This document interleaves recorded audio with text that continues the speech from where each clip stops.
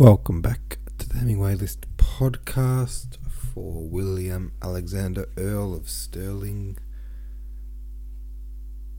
No prompts for this one, but Swim says the Mama Fishy says that Sir William Alexander, 1st Earl of Stirling, was a royal courtier and a poet who went on to establish Nova Scotia.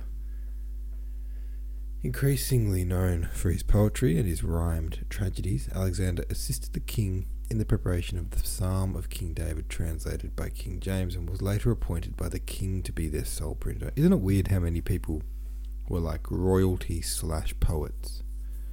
He was knighted in 1614 and granted Alexander vast tracts of lands in North America. He christened his new lands Nova Scotia and set to work colonising them with Scots, to whom he sold hereditary baronetics on behalf of the king, baronetcies, at £150 each, with considerable success. In 1633 he was further promoted through the ranks of the aristocracy to become the 1st Earl of Stirling. This may have been a consolation prize awarded to him by James VI, because in 1632 much of Nova Scotia had been lost to the French. All of Alexander's literary work was produced after 1603 and before his serious absorption in politics about 1614. His earliest effort was Aurora, containing the first fancies of the author's youth, a miscellany of sonnets, songs and elegies, showing considerable formal felicity, if little originality, in the favourite themes of the Elizabethan sonneteers.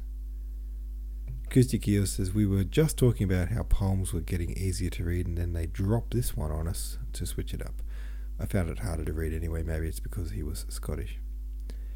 Yeah, I found the same thing. It seemed rather like archaic language all of a sudden. But then I had the same thought as well of, maybe this is just because he's Scottish. You know, those kind of Celtic-ish poets always seem to spice up their language a little bit like that. What am I saying? I'm not concentrating because I'm trying to find our next poet, who is Phineas Fletcher. Born 1518, died 1650. Just one short poem today, very short. This won't take long. A litany.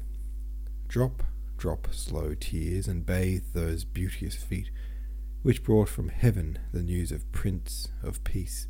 Cease not, wet eyes, his mercy to entreat, to cry for vengeance. Sin doth never cease. In your deep floods drown all my faults and fears, nor let his eye see sin but through my tears.